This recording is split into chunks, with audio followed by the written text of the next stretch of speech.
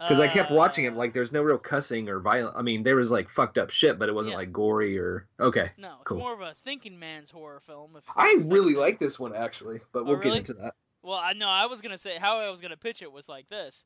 I was going to say, don't go into the house. Don't go see this movie. Crack open a cold box of wine or pour something cold on ice because it's the Binge Watchers Podcast.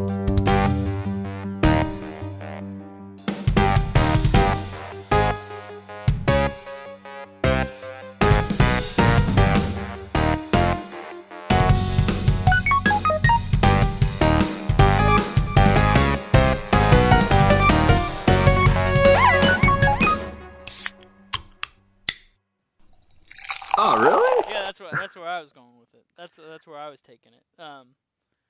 We're talking now. For Summer Slash, we're moving on to a movie called Don't Go Into the House. So Dave's giving me a dirty look. No, I'm not. I'm interested. Well, I think okay. The version you watched, because we just discussed that you watched it on Tubi, I watched it on Amazon Prime. Did the version you watched, did it have a title card called The Burning? Oh yeah, this has another weirdly fucked up name, like the Night of No, was that the other movie? We watched two movies recently that are very similar. Characters with mommy issues, and and they're slasher films. But let me. I mean, he just dropped Prime. I'm not going to advertise Prime. I'm going to tell you, watch your horror films on Tubi. Yeah. Working on that Tubi relationship. I love Tubi. I just happened to watch this one on Prime. I will watch the next one on Tubi if it's there. There's a lot of stuff. Motel Hell's on here. That's on our list somewhere, I think. Oh, it is. I don't know if Madman's on our list, but that's on here. Well, there's a lot of shit on here. The original Trick or Treats is on here. Drive-In Massacre, The Boogeyman. Like, there's a bunch of other stuff that's not on our list that we could fucking watch. And Madman is one I actually own on Blu-ray, believe it or not. All the prom nights are on here.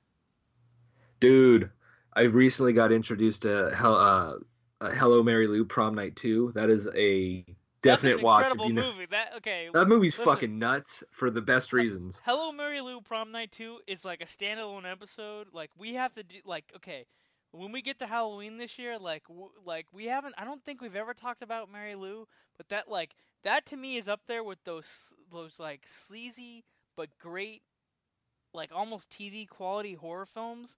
Like, yes. Like 976 Evil Part 2, yeah, it's in that same category, but it's definitely entertaining for its own reasons. It's fucking. I've had a couple instances this year, and that's one of them. Of like, where has this movie been all my life? Like movies that you watch that are older, and you're like, why the fuck didn't I watch this sooner?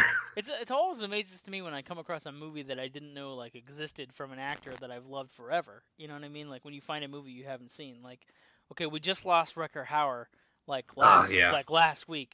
I thought I knew every fucking movie that guy ever made. Then I found out he's in this movie based on like it's either a French or an Italian novel.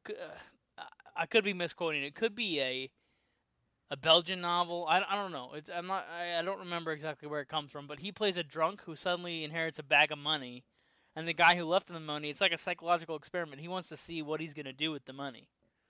Like Rutger Hauer plays a character who's like a chronic drunk, and this is one of his earliest movies. And it's totally a character. Like it's totally a method piece. Like these movies I tell Dave all the time about. Like, where I just want to like cohabit a space with a character. Like Nicholson can do this in like 5 Easy Pieces, but I tell Dave all the time, like, I'll watch a movie and I don't have to have anything blow up, like, unless the character makes things blow up, and like that was the whole point of the movie, to watch this guy figure out how he's gonna blow something up. Then I would watch it, but the whole point is like you just hang out and live and embody these moments with these people, right? Which is interesting about the movie that we're supposed to be talking about, called Don't Go Into the House, because it is a character study.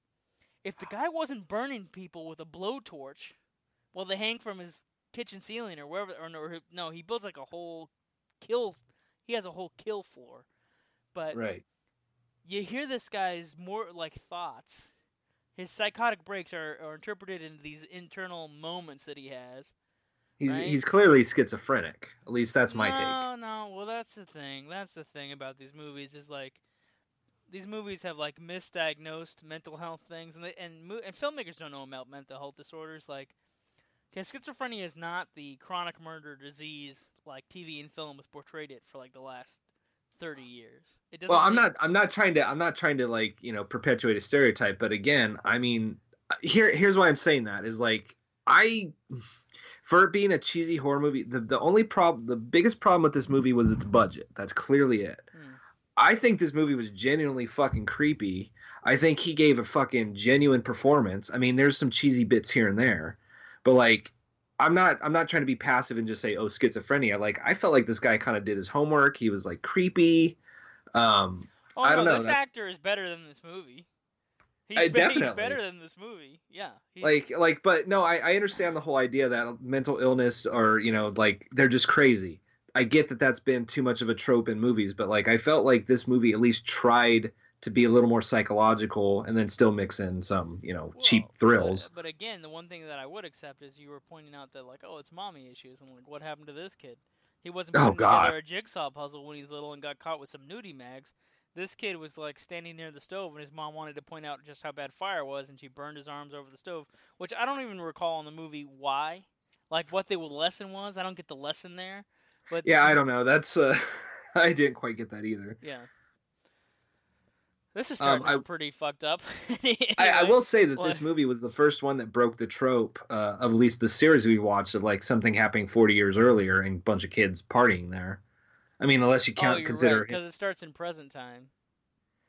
Yeah. Sorry, I didn't mean to cut you off. I was just trying to. No. That's fine. I mean, we have a flashback, but no, it kind of broke that trope. I actually wrote a lot of notes in this. I know. Well, for a moment, like, I was debating whether his voices were a matter of schizophrenia or like a ghostly spirit or something supernatural. I kind of settled on, you know, mental health, just because again, I'm basing this off of the guy's performance. Like he's really going for it. Except, spoiler alert, 6 minutes in, spoiler alert. So skip ahead if you don't want to hear it. If you want to hear it, continue.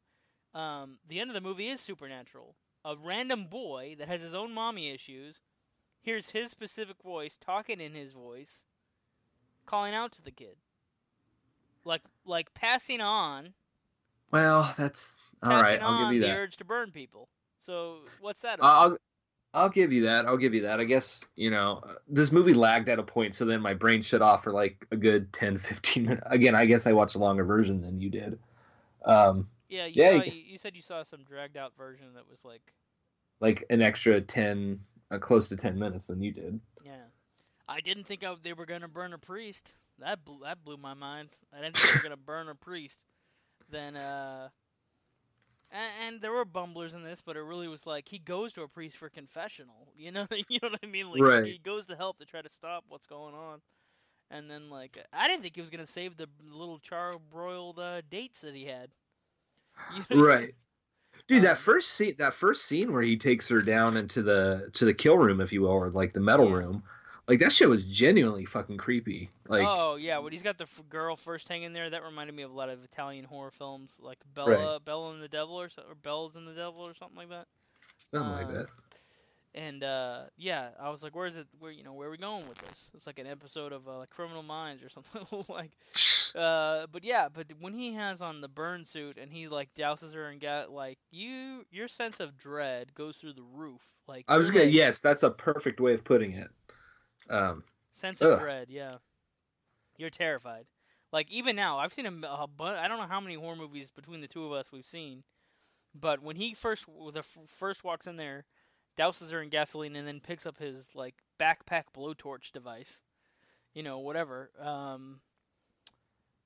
Yeah, that's like a sense of dread, because like I mean, again, terrible ways to die. That's in the top 3, right? So it's a collective fear of humans, probably. That or drowning. Ugh. I don't know which is worse. I don't know. I mean, and this has a few psych outs. I mean, there was like a really creepy dream sequence where like the bodies were like pulling them down into sand or like into a sand pit. The nightmare sequence is kind of strange, and it's strange, but it still is kind of effective. But it did kind of the only other movie. What's that? I said it took me out for a moment, but then, but on its own it's kind of creepy. Well, the only other movie that I think that we watched lately that did the psychedelic thing was the Sorority Row, the House on Sorority Row. Oh, there was like a psychedelic moment there where they drugged the final girl and blah blah blah blah. I told you on that episode, is like that movie was instant amnesia. I've forgotten most of it already. Oh man. But here's the thing. I mean, this movie definitely borrows a lot from Psycho and Norman Bates. Definitely. That's my problem with it. That element. It yes, it can't escape that, and it's also a product of its time. I mean, it's got like some straight up crazy disco going on. It was shot during the disco era. Parts where he actually, cleans up from one of his murders and then goes out on the town. He's got to get a new suit, and he's trying to like engage in normal human behavior and actually date a girl at the club. You know what I mean? Like, right. He's really trying to be a nice guy. Well, it kills me is like the scene that like leading up to that, he's talking to his friend. He just wants to like have somebody to talk to. He's like, no, man, I got some shit set up. My wife will watch the kids. We're going to go out and fuck these. I mean, he doesn't say this, but basically the message is like, we're going to go bone these two broads at a club. Or is that part of a different version that I watched? I don't remember that in the conversation. He calls him on the phone, and he's like, let's go out tonight. But I thought the one girl was the other guy's regular girl. I didn't realize it was Psycho. So I think that's part of the major differences, because in the version I watched, this guy was married with 2 kids, and they left the room. And Don, the guy, is asking his friend, like, hey, man, do you want to go see a movie? And he's like, nah, fuck movie. Let's go. I've got these 2 women set up. Okay, so they probably cut that out so they had at least one decent guy by the end of the movie. No, he's a scumbag. That's weird. In the version I watched, his friend's a fucking scumbag. All that shit is cut out from the version I watched. That is weird. The guy comes out as like a pretty even, normal Ken doll type dude. No, he only does. He only comes off nice after Don throws the fire on, or lights that woman's hair on fire in the club. Okay, so what? That's his like his Jiminy Cricket moment. It's weird, yeah. And then like the whole time, and then him and the priest are like, "Hey man, that guy, this guy or that lady's boyfriend, or excuse me, brother, is gonna beat the shit out of you." Basically, so the part with him and the priest leaving the nightclub and like hunting down the killer reminds me of like a Hammer Dracula film. We're back in the film where Dracula goes to London and like we're just hanging out, Although, coming back just real quick, something I wanted to point out when they're at the club and he lights a woman's hair on fire, there are people looking at her in horror and yet still dancing. Like nobody stops. Yeah, I don't know if you caught that or not. When you're in the zone, you just got to keep going. I don't know. You remember going to nightclubs? Did you go to the Three Keys Club? Did you go there? I think so. Yeah. Was that the one in Santa Monica? Yeah. I mean, there was a period of time where we hit the town until Dave started burning people, and then I just kind of took the flavor out of the whole thing. Sorry, Dave, throwing you under the bus like that. Oh, no. I just didn't want to pretend to be the burning character for any particular reason. That's okay. I probably, to some people, when they look at me, they probably think I would do that. Oh, shit. When I'm having one of my dour days. Wow.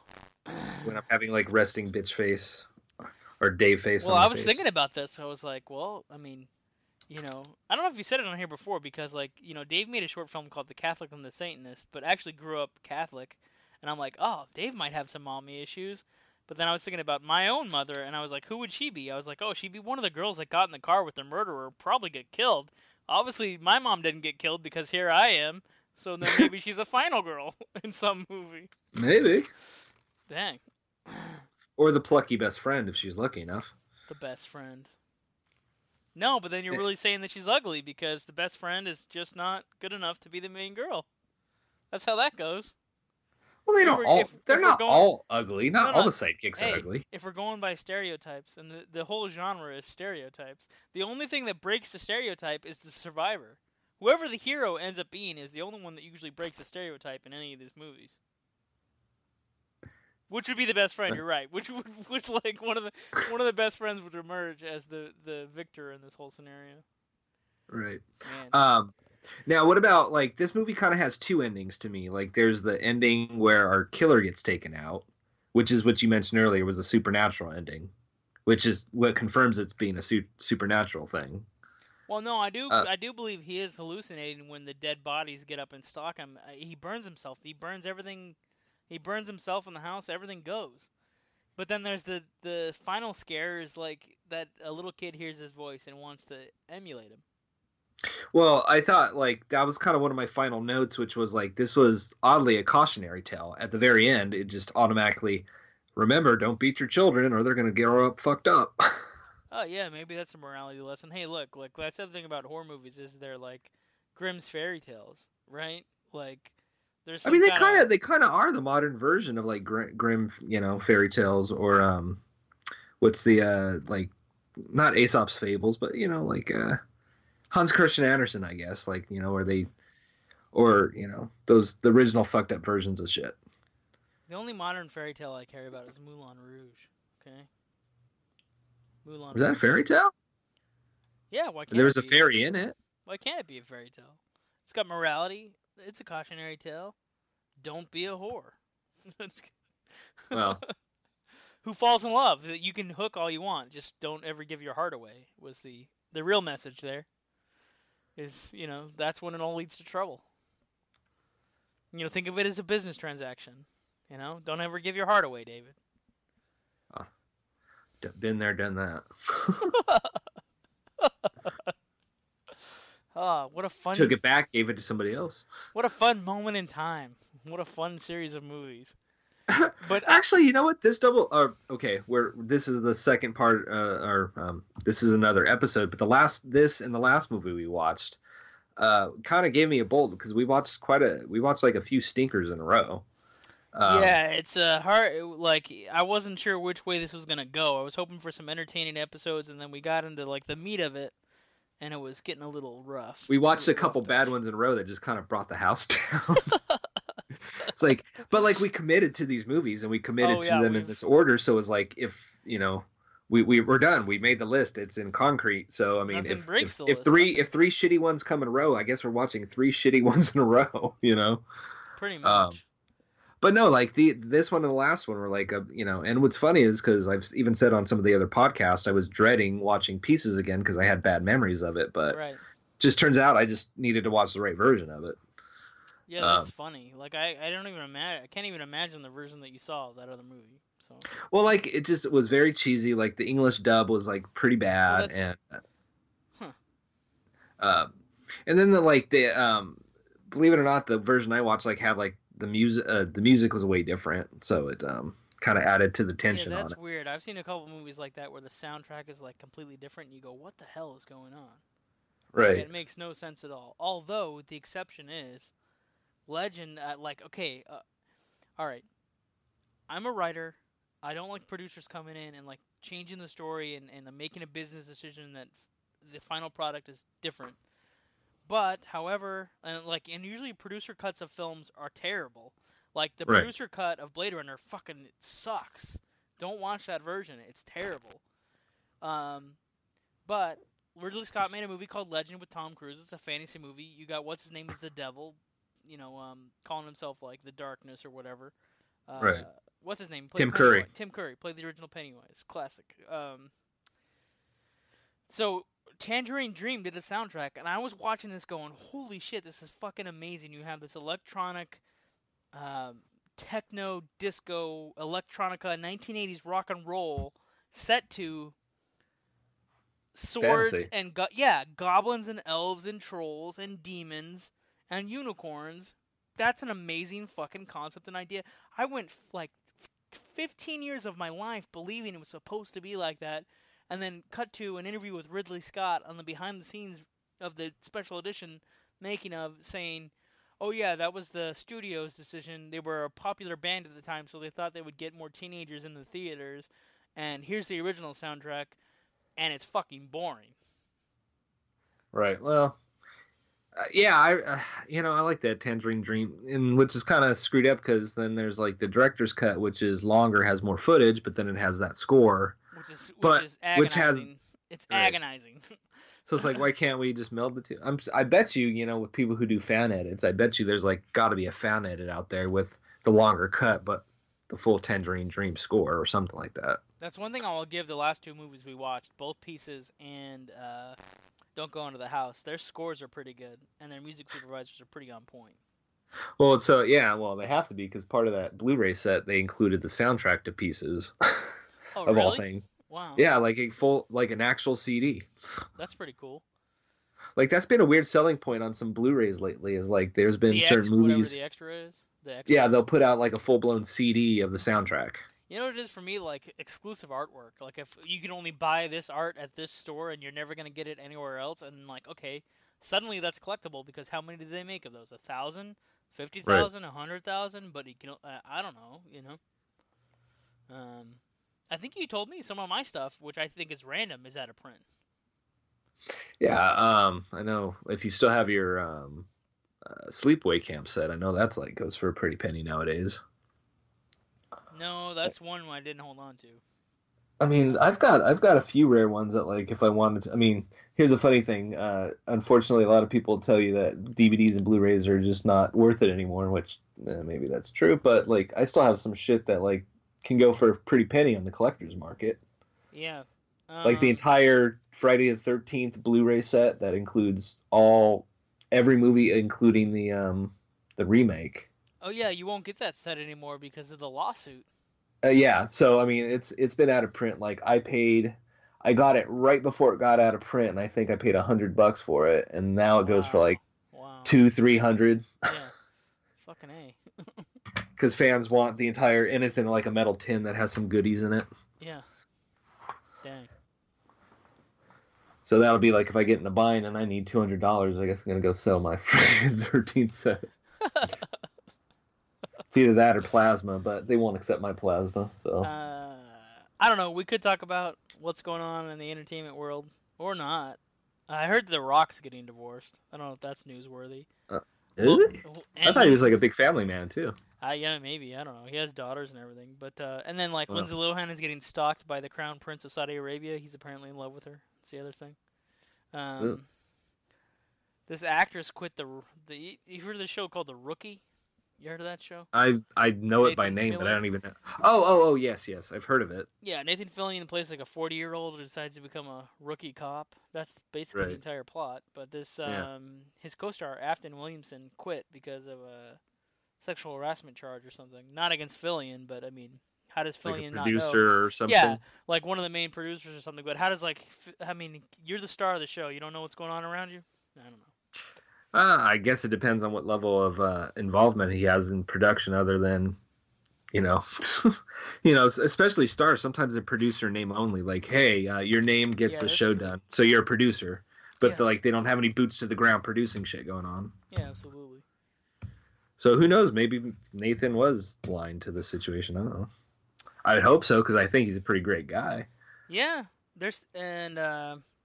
moving on from there, I'll shift gears a little bit, but talking about criminally insane people, since we're talking about criminally insane movies. The Joker is supposed to be a cinematic watermark, which I'm like, wait a minute. So a movie about Batman's villain, the Joker, is supposed to be something unique and worth watching. It could be. I'm sold, man. I gotta say, I was skeptical when I heard, first of all, Todd Phillips, who's not a bad director, but he's not per se a serious director. I mean, he dipped his toes in doing something serious with War Dogs. I don't know if he did that movie. I think he did, which actually wasn't a bad movie, but it wasn't like, per se. But I saw that trailer and I'm fucking sold. On paper, it doesn't sound like it's going to work, but I mean, I saw the product, or at least the advertising of the product, and I'm like, okay, I'm buying a ticket. And hell, when you think about it, like every, at least Nicholson and Heath Ledger, I mean, they both have, every actor seems to bring a certain gravitas to the role of the Joker. Like it's the most Shakespearean of superhero roles, if you will. I mean, I know that's a little highfalutin, but it's also kind of true. Yeah. I think so.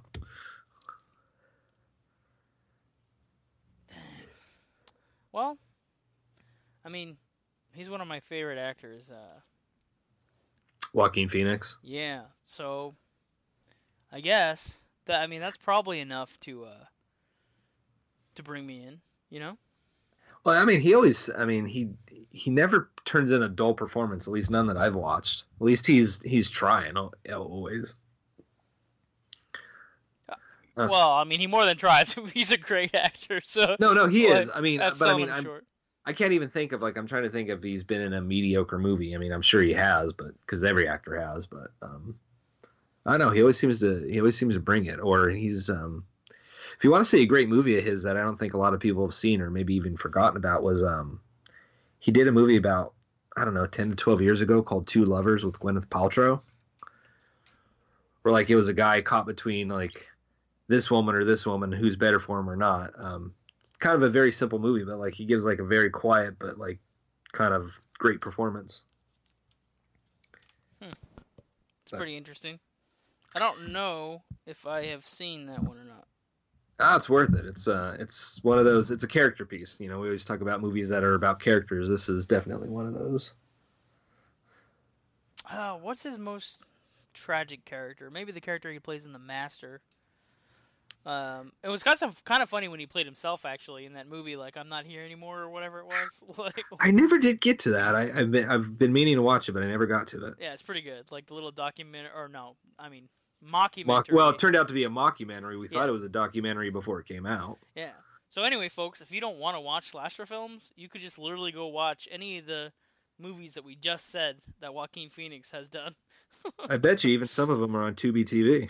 Who knows? I'm not really sure, but we love Tubi. Tubi, give us a call. Yeah.